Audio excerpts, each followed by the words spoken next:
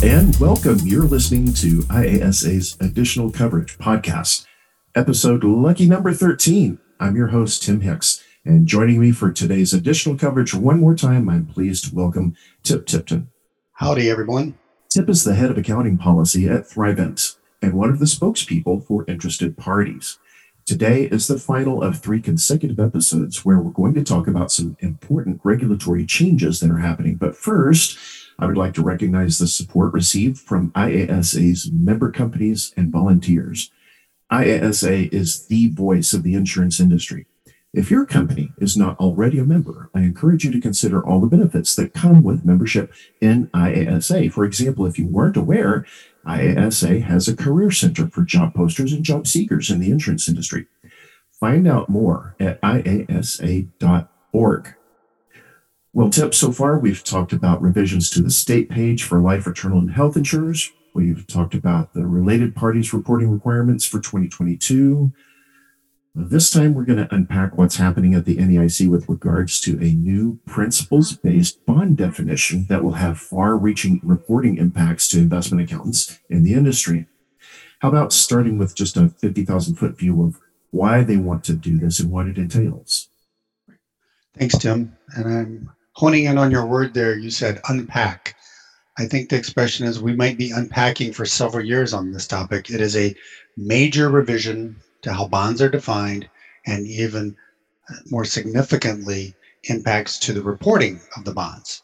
But before I get into some of those details, what I'd like to share is, how did we get here? Let me point out a few items. Some of you might remember the global financial crisis, sometimes referred to as the Great Recession back in 08-09. There were some significant challenges experienced in investments. Also, a growing proportion of insurance companies, particularly life insurers, are being owned by private equity firms. Also, believe it or not, there was a prolonged low-rate environment placing pressure on the entire industry. This past year, yes, interest rates have gone up significantly, which creates its own challenges.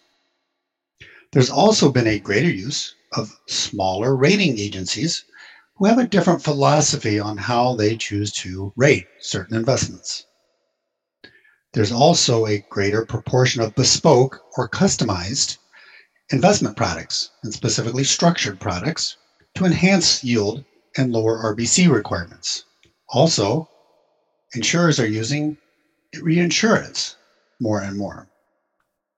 Also, there's a recognition that the current regulatory framework utilized by the states and NAIC is somewhat antiquated.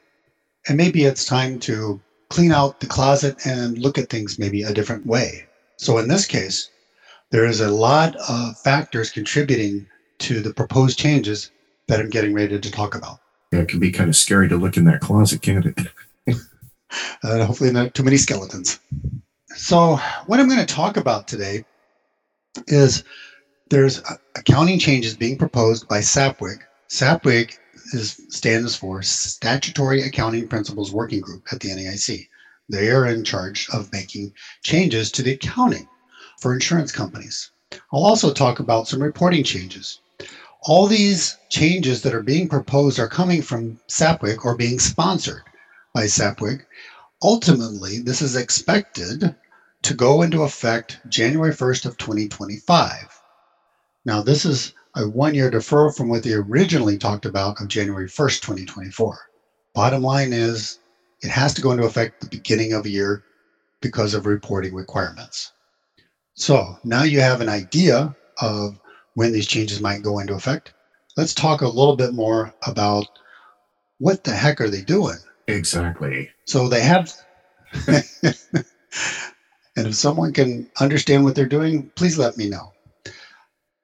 The project name actually is Principles-Based Bond Definition Project. That's a lot of words. I sometimes refer to it as the Bond Project, and a lot of people know what that means that have been involved with it over the past couple of years. So first, I want to talk about when they want to define a bond, what does that mean? So I'll be looking at the exposure from the summer national meeting at the NAIC, and this is what they exposed. A bond shall be defined as any security representing a creditor relationship whereby there is a fixed schedule for one or more future payments, and which qualifies as either an issuer credit obligation or asset-backed security. Keep those two concepts familiar because it will permeate the discussion as we move forward. But here's the key aspect of this. Determining whether a security represents a creditor relationship should consider its substance rather than solely the legal form of the instruments. And what's happening is people saying, well, the legal form says it's X. But once you look through it, it's like, the substance says it's Y. And so I think that's where, in my opinion, certain insurers with certain investments are getting more scrutiny on those investments. Just talked about two kinds of bonds, if you will, that they're talking about now. And these two categories will drive not only accounting, but also the reporting. ICO, standing for Issuer Credit Obligation, is a bond, the repayment of which is supported primarily by the general creditworthiness of an operating entity or entities. So it's based on its ability to generate cash flow from its operations. Next is ABS, or asset-backed security. This one is a bond issued by an entity, sometimes referred to as ABS issuer, created for the primary purpose of raising debt capital backed by financial assets or cash-generating non-financial assets owned by the ABS issuer, whereby repayment is primarily derived from the cash flows associated with the underlying defined collateral rather than the cash flows of an operating entity. Okay, what does that really mean? So a good example might be a mortgage-backed security. So an entity may gather a bunch of individual mortgage loans, securitize them, and have a mortgage-backed security or an asset-backed security. And those cash flows that are derived from those mortgage loans are then packaged and passed through to the lenders and the borrowers. So there's a couple additional levels on ABS that I'd like to highlight. And by the way, there's an infinite more amount of detail on this that I'm not going to go through, because if you wanted to be here for another hour or so, we could go through it. But I think the key here is hit the key points, and we'll talk about takeaways later in. Assets owned by the ABS issuer are either financial assets or cash-generating non-financial assets. So what does that mean? Financial assets is what we just talked about, mortgage loans, right? So cash-generating non-financial assets are defined as assets that are expected to generate a meaningful level of cash flows toward repayment of the bond. And for instance, it could be through use, licensing, leasing, servicing, or management fees are just some examples there. The holder of a debt instrument issued by an ABS issuer is in a different economic position than if the holder owned the ABS issuer's assets directly. So think of it this way. If I own 100 mortgage loans, and then for some reason I decided to securitize them and buy a mortgage-backed security, and there's some complexities in how that's derived, but I would actually be in a different economic position if I bought the mortgage-backed security. So those are some of the key aspects and terms that will permeate this new definition based on what SAPWIG has exposed. Now, I will say that just recently, interested parties have submitted their comments, and this topic is expected to be addressed at the December national meeting, which will talk about next steps. Should we re-expose this? Should we move forward? What's going to happen? And the reason I talk about that, because we're going to get into the reporting here in just a minute. In order for all this to be adopted and effective for January 1st, 2025, the reporting changes need to be adopted in just a mere 1.5 years. And you think, well, that's not too bad. You'll understand that how complex that might be. Right. It sounds like it's a long time, and it really is not. So next, let's talk about blanks. So as I mentioned before, SAPWIG actually is sponsoring the changes, not only to the accounting side of it, but the reporting side. So right now, the Blanks Working Group hasn't gotten directly involved in this yet. So what SAPWIG is doing is exposed a couple items to identify new reporting lines on Schedule D Part 1, where bonds are currently reported, and also identify new data fields that are going to be part of the columns of Schedule D Part 1. But before we move down that path, there is a significant change to Schedule D Part 1. Schedule D Part 1 will now have 2 sections. Schedule D Part 1, Section 1 will be ICO, or Issuer Credit Obligations. Section 2 will be ABS, or Asset-Backed Securities. Keep that in mind. I mentioned that earlier on with the accounting changes. Now the reporting changes. Oh, but wait, there's more. We're going to talk about possible RBC changes in a little bit and how that may play out because of these two particular sections. Can I interject a question here? So in the recent years, we've seen additional lines added to the Schedule BA for things like bonds with characteristics of equities and vice versa. Do you see a lot more securities falling into that category of a migration, if you will, of BA assets or to BA assets from Schedule D? That's an excellent question, Tim, and that's one of the concerns industry is having within the new accounting definition of a bond, that if for some reason an investment doesn't comply with the new definition of Schedule D bond, then it goes to Schedule BA. Now, that doesn't necessarily mean it's going to get a much higher RBC factor. Traditionally, it's about 30%. There are some other, as you highlighted, other categories that could have bond-like treatment for RBC purposes. But that's still being worked on. But it's a great question and something to consider as you go and each entity does evaluate these new categories, which I'd like to begin highlighting now. So as I mentioned, there's now going to be two sections. One's for ICO and one for ABS. And there are a good many different lines. Now, each line may or may not have sublines, which is unaffiliated versus affiliated splits. Obviously, U.S. government obligations will only have unaffiliated because, as far as I know, they're not affiliated with any insurer. And as we move forward, there are definitions. One of the key aspects that interested parties has encouraged staff to do at the NAIC is to make sure the definitions are clear and succinct as possible. So when industry populates these new categories, everybody understands what's in there. Now, I will say this. There is an infamous category called Other ICO. This is not a dumping ground. You need to go thoroughly and vet all the other categories, and you need to substantiate why you would put an investment in Other ICO. So a little bit of wiggle room there, huh? Yes, and the regulators have already said that they're targeting that particular category. So, I caution insurers to be cautious when they start to categorize their investments. So I just talked about ICOs, now ABS, asset-backed securities. This one's going to be a little different. There are new concepts and terminology. Self-liquidating, practical expedient, full analysis. This section with asset-backed securities is really the crux of the changes. What regulators are attempting to do is kind of look through, if you will, what's backing these investments. How are they structured to determine are they appropriately categorized as a bond? So this is an area that will get a lot of scrutiny. And let me give you an example. At Thrivent, my company, I know several other companies have done this as well. As of December 31st, 2021, we took our investments on Schedule D Part 1, and then we started recategorizing each and every single item into the new categories that are being proposed. It did raise some questions, and we feel that it was an opportunity for us to better understand what they're proposing and possibly suggest changes. So I would encourage all insurers to start now and look at your existing holdings and categorize them in the new lines that are being proposed.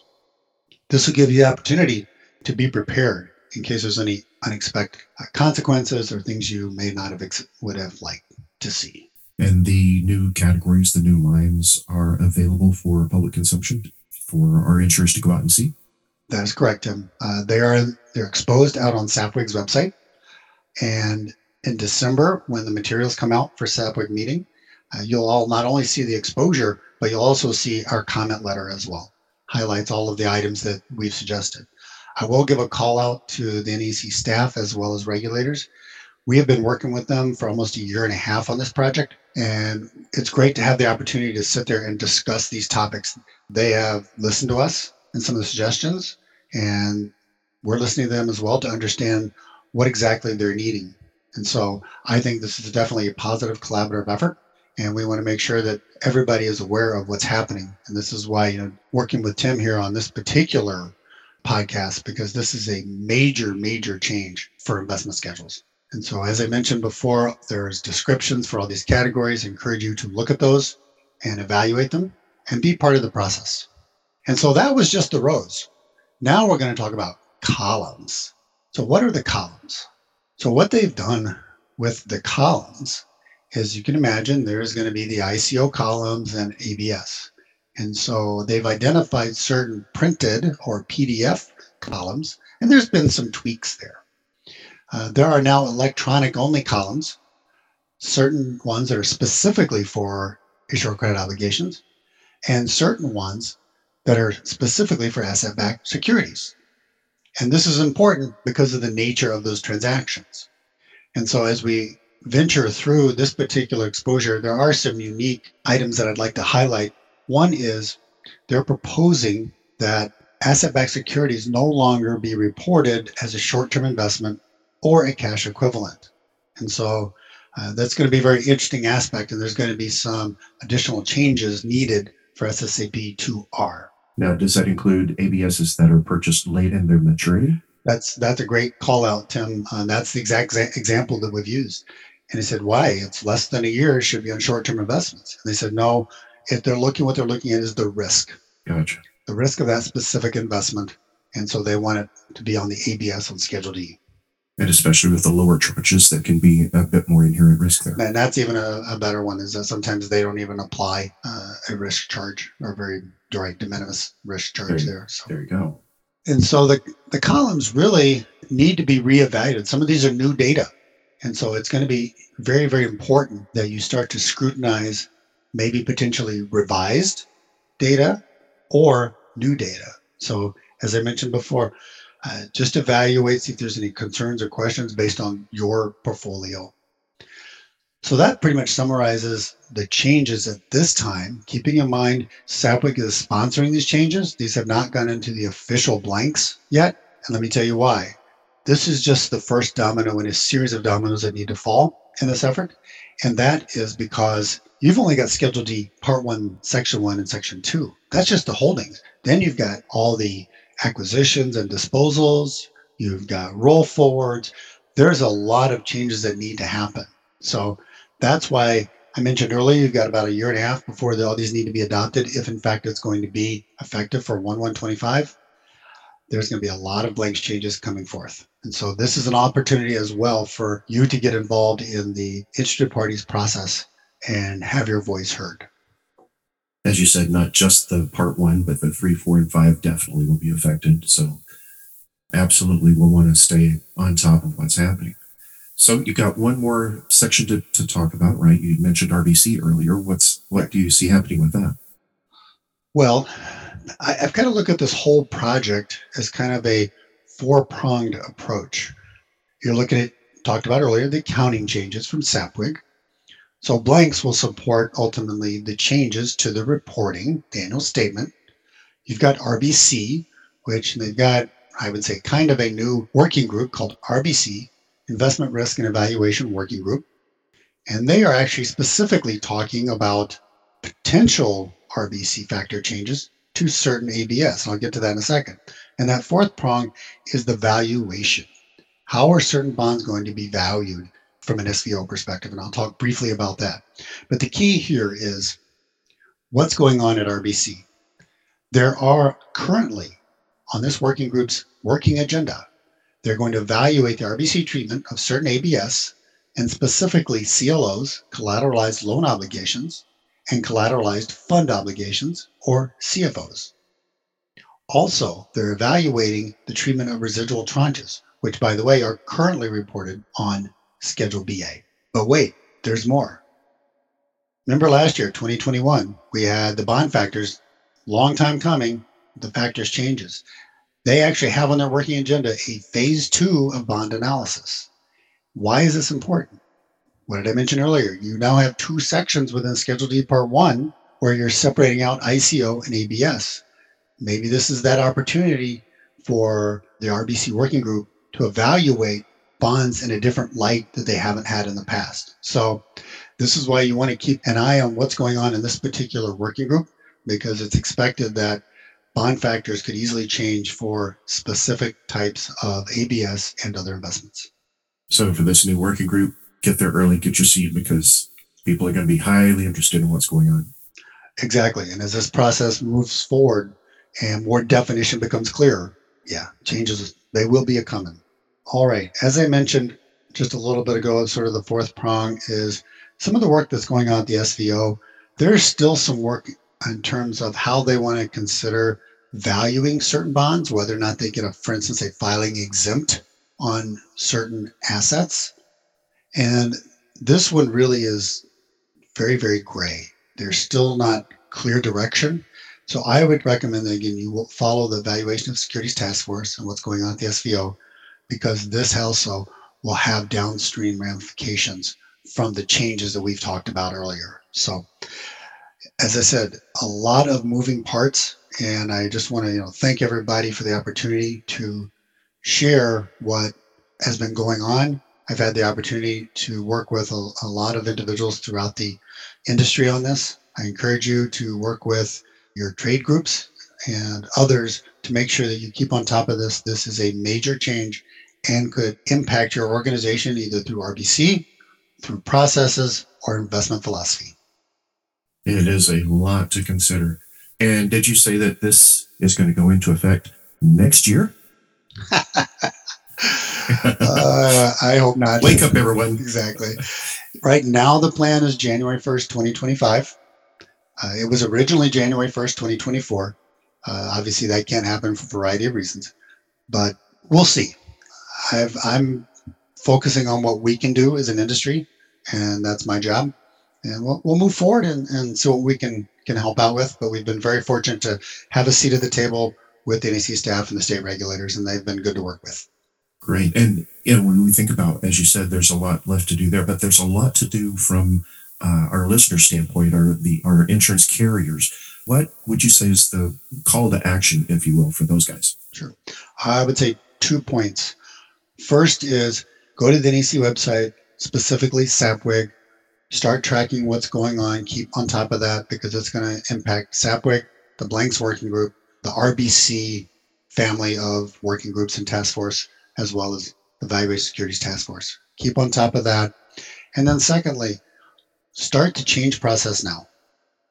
Go out, identify your holdings today in the current categories, and then how would they transition over into the new categories. And at that point, what's important is if you have any issues or questions, raise them. You'd be surprised how many other companies have similar issues. Exactly. The key to preparedness is starting early, as with anything that we do. The sooner you take a look at it, the sooner you assimilate it, the sooner you start looking at how it's going to impact your own reporting, your own systems, even the downstream things that are within your own organization, the better prepared you're going to be. And you'll be looking at all the people that are laughing at the end going, hey, we started ahead of time. Why didn't you start ahead of time? Hey, it's been such a privilege to spend these past few weeks with you, Tip. So on behalf of our listeners, thank you for sharing your knowledge and understanding. That's about all the time that we have for today's podcast. But Tip, could you give our listeners your contact information just one more time? Sure. You can reach me at my email. It's tip.tipton@thrivent.com. And I look forward to your insights and feedback. And if you should have any comments about the show or any show suggestions, which I always welcome, you can always email me at tim.hicks@fisglobal.com. Join me for our next episode when Todd Greenbaum from Input One will talk about the effects of economic changes on the insurance industry. You'll not want to miss this. It's going to be another good one. Until then, I'm Tim Hicks with today's guest, Tip Tipton. Have a great day. If you enjoyed this episode, please do us a huge favor and subscribe to the podcast so that you never miss a new episode. Let your colleagues know, let your friends know about the show. We want the entire insurance industry following along, especially for topics like this one that are just so important. Thanks again for listening. We'll see you next time.